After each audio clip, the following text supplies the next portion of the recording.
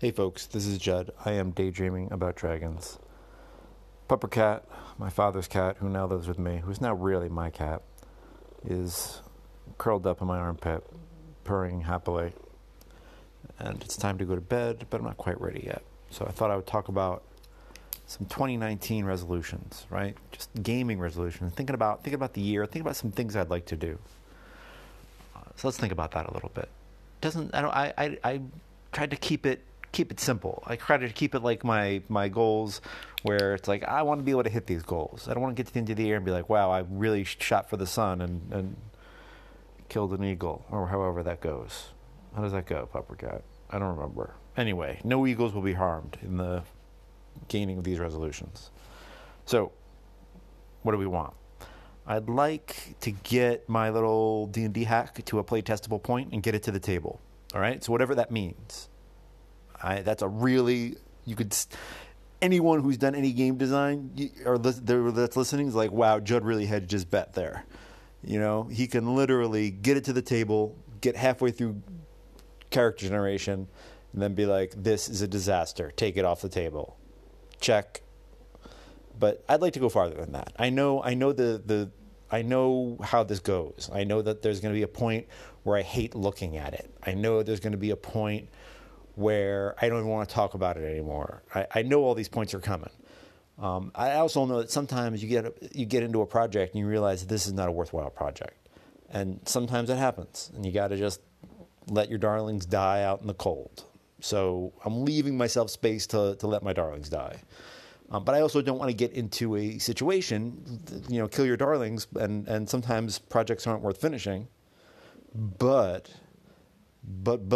you don't want to get into a habit of stopping when things get tough. And when you're designing things and creating things, are going to get tough. So let's get it play testable. Let's get it to the table. Let's get some momentum up, and let's go from there. All right? I'd like to encourage friends who don't normally GM or who haven't GM'd as much to GM more. And that could be, again, this is an easy one. I'm setting myself easy goals because my friend Aaron and I have set up a game that we play online, and we might be able to play in person in the future, where we're both in the Forgotten Realms, both of our characters in the Forgotten Realms, and it's Burning Wheel. And he's GMing for me, and then I'm going to take a turn GMing for him, but we're in totally separate parts of the realms. So some NPCs might filter through and go back and forth, but the player characters will probably never meet, which is kind of cool. I like that. And I'm playing a really cool spy in the Zhentarim named Antosh, No Heart Antosh, which is inspired by The Wire, No Heart Anthony. There's a background character who you never even meet named No Heart Anthony. And so I'm No Heart Antosh. I'm a spy in the Zhentarim and for the Harpers. And my handler is my sister. And it's an amazing character. And it's a really fun game. So I'd like to play that some more. And I'd also like to encourage my friends to GM more. I've got some ideas on a blog post on how to do that. If I get that up, I'll share the link with you. That's going to be in the next couple of months probably. But I think it's an important thing. Not making GMing and DMing or whatever you call it, storytelling, whatever that game moderator, game master, whatever it is, dungeon master role. I don't like it to be something that, I don't want it to be a cast, right? I don't want it to be something, oh, you're born to do this. No. When I was 13, I was encouraged to do this, all right? And I jammed a lot of bad games, and I jammed a lot of good games, and my friends were lovely, and they encouraged me, and I got good at it. And now it's 30 years later, and here we are. I'm talking into my phone. My cat is purring on me, and I'm talking about these silly games because I love them so much. I can't stop talking about them. I can't get to sleep. Who are you people? What are you doing to my house? I'm exhausted. So that's how it happens. So I want to encourage my friends to GM. And just bust up that idea that the GM is something that you're born to. That's just not true. It's not that everyone needs a GM. It's that I think the hobby is healthier when more people are GMing. More GMs, healthier hobby, right? I would like to game in a library. I know that's weird. I work in a library, but I have a real difficult time getting the games going there. Haven't gotten it going. I might even just go to someone else's gaming.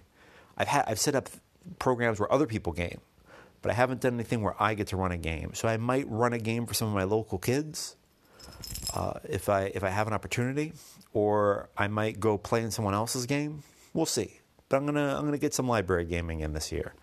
I think gaming in that public space is really interesting to me, and I want to give that a go. I want to give that a solid go.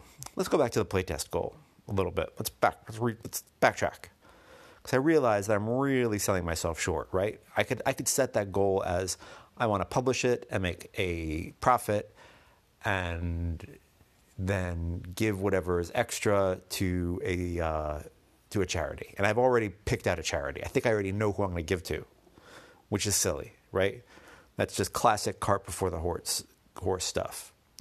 But I do it. Everyone does it a little bit. A little bit. It's okay. It's okay to dream. It's okay to be like, oh, who am I going to support? What am I going to do? What's next? What artist do I want to hire? What? Take it easy. Take it easy. But I did. I got excited. I was emailing with friends about it. And the cool thing about telling your friends about the game is that they ask me really good, tough questions. That I was like, oh, those are good questions. Let me sound that out. And my buddy Storn, I'll put a link to his art. He's amazing, and he takes commissions. My buddy Storn asked me some cool questions and said, oh, this is the character I want to play, and it was neat. And he even gave it a recommendation for a type of magic in the world that we're in. It was good. It was really, really good stuff. So talking to friends, awesome. A lot of fun. But as much as I want to get lofty with the goals, let's just keep it, what's the next step? These almost aren't goals. I'm almost like saying, what's the next task list, right? The next task is to get it play testable. And that's not that hard. It's not that hard to get it play testable. You can do that pretty fast. You can do that pretty fast and get it up. It'll be bad. It might be bad. It might be really good. Some weird little thing might work. You never know. And I'm sharing a lot of that stuff in my some ideas under my D&D ideas moment on Twitter. Again, I'll share that. That'll be in the links, so you can check that out. But when I get a weird rules idea, sometimes I throw it in there, and talk about it with my best friends on Twitter, the thousands of them who are out there. So it's a cool thing. I like it, and it's a good way to get the ideas out. So that's what I'm thinking. 2019, keep my goals humble and small, right? Get something play testable and get it to the table. Encourage friends to GM, whatever that means. That's vague. Encourage. And let's be more than encourage. Let's make that goal a little more concrete. I want to play in a game or support a game where a friend is jamming, right? Because that friend might say, hey, listen, I don't even want to jam for you. You've been at this for 30 years. There's no way I'm jamming with you at the table. And that's legit. But I want to support that person so they get something to the table, whatever that means. And I'd like to game in a library. I think that's a cool thing. Before Inspiration Goat comes up, let's just talk about if you have any questions, if you have any thoughts, questions about playtesting, questions about getting something playtestable, questions about encouraging friends to GM, ideas or stories about that, things that you've done to encourage your friends to GM, gaming in a library. I'm definitely thinking about a video I saw about setting up a game in a school. It's a YouTube video. I'll send you a link. There's also a podcast about it. There'll be a couple links, so check those out. About gaming and setting up game clubs in schools. It's good stuff. And that's where I'm at. But if you have any stories about it or questions about it, hit me up with the questions. You can send it to me on Twitter, MeWe. What? Is G Plus a thing anymore? Is that even existing? Is it disintegrated? Email. Get on the Anchor app. Send me a minute. Send me your minute spiel. And I'll put it on a Wednesday show. Cool. All right. Brace yourself, upper cat. Here comes the inspiration goat. No! No! Thank you, inspiration goat. So, I've got a couple books here, and they're by an author named Adrian Selby, and I'm reading one called The Winter Road right now on my Kindle. And yeah, I'm a librarian who reads a Kindle. It's heresy, it's terrible, but it's just so damn convenient for the commute. So, let's talk about this. I read the first book, Snakewood. I'm not going to give you a full review. I'll put a link to my review. I had issues with it, big issues, gender issues. Oh, it made me a little peeved. I bought Winter Road because it sounded good. I really wanted a fantasy novel, and I didn't realize it was the same author. I did that move. I feel like that's something, man, I feel like I got ambushed. I'm enjoying it. And the world is the same. And he does this thing where a big part of that world's medieval combat is herbalism and using herbs to make poisons and make anecdotes to the anecdotes. No, anecdotes are like a story you tell. Antidotes. Woo! Let's say it. Making poisons, making antidotes to those poisons. It's a huge part of combat. So much so that a soldier, you can tell a soldier because they've got a look to them, because they've been on these enhancement drugs and herbs, but they're really drugs to make their combat go better and make themselves more lethal and make their senses more keen so they can hunt people and all this stuff. They're basically on performance enhancement drugs. Rough. So soldiers have this look to them because their veins look a certain way because they've been, under the strain of these chemicals that are so intense. And I thought that was really interesting. It's interesting that there's a world where herbalism as a skill is a huge part of being a warrior, right? In order to be good at war, you got to be good at the spear. You got to be able to put the piece of metal in someone's eye. But there's also this big part of it that's like, hey, I got the wraith root in my eye.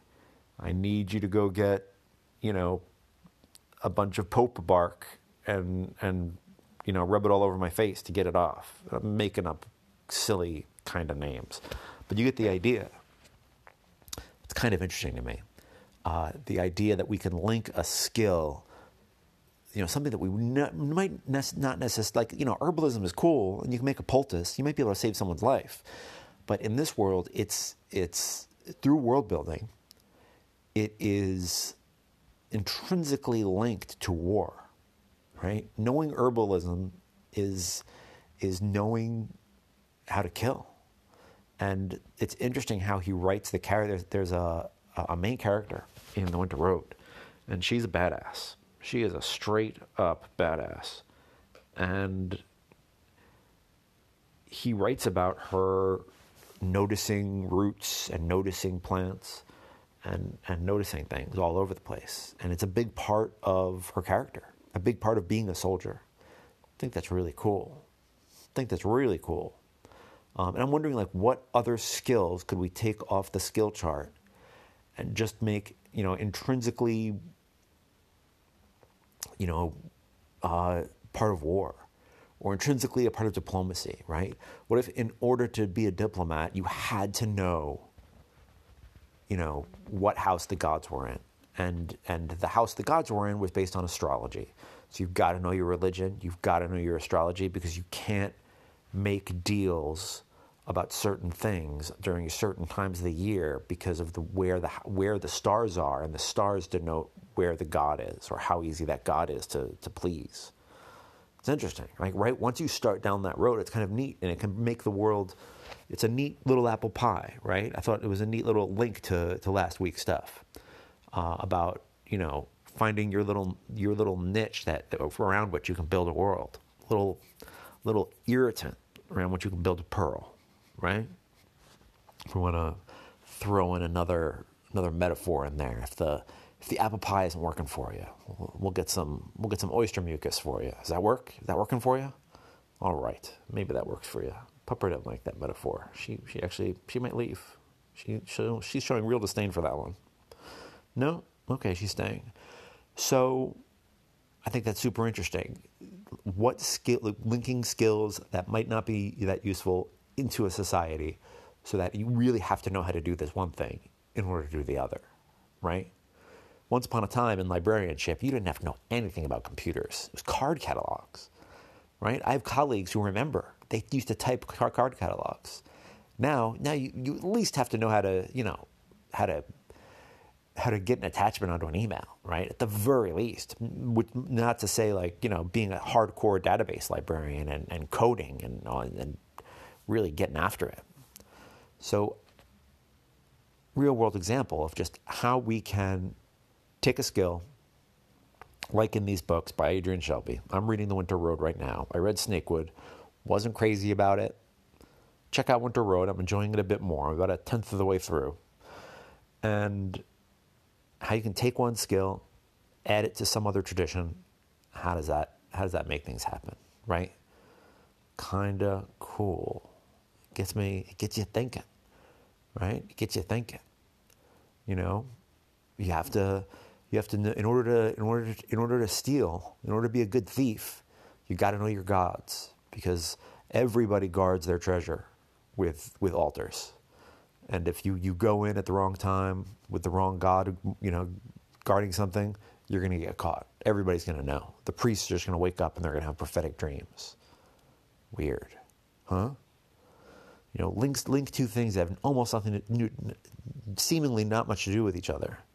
Then what? Got any good examples? We've got three. We've got the one from the books, right? We've got herbalism and war. And then we've got astrology and diplomacy, a little bit of religion thrown in there. And then we did some religion and thievery, kind of Fafhrd and the Grey Mousering it up. What do you got? Tell me. Hit me up. Send me a message. Send me an email, a missive, a pigeon, a raven, if you're in Westeros. Let me know what you think. I'll show it to Pupper Cat. She'll show disdain for it, but I will show you no disdain. Nothing but love. All right? The year's almost over. I hope it was a good one for you. But more than that, more than how the past was, I hope the coming year is going to be a great one. Let's make it a great one. Keep the conversation going.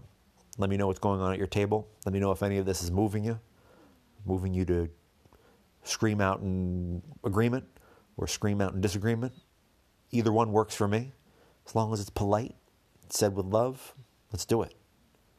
All right? Here's to a good year, and I will talk to you on the other side of 2019, people. I'll see you next Sunday. Thank you for listening. On to another year.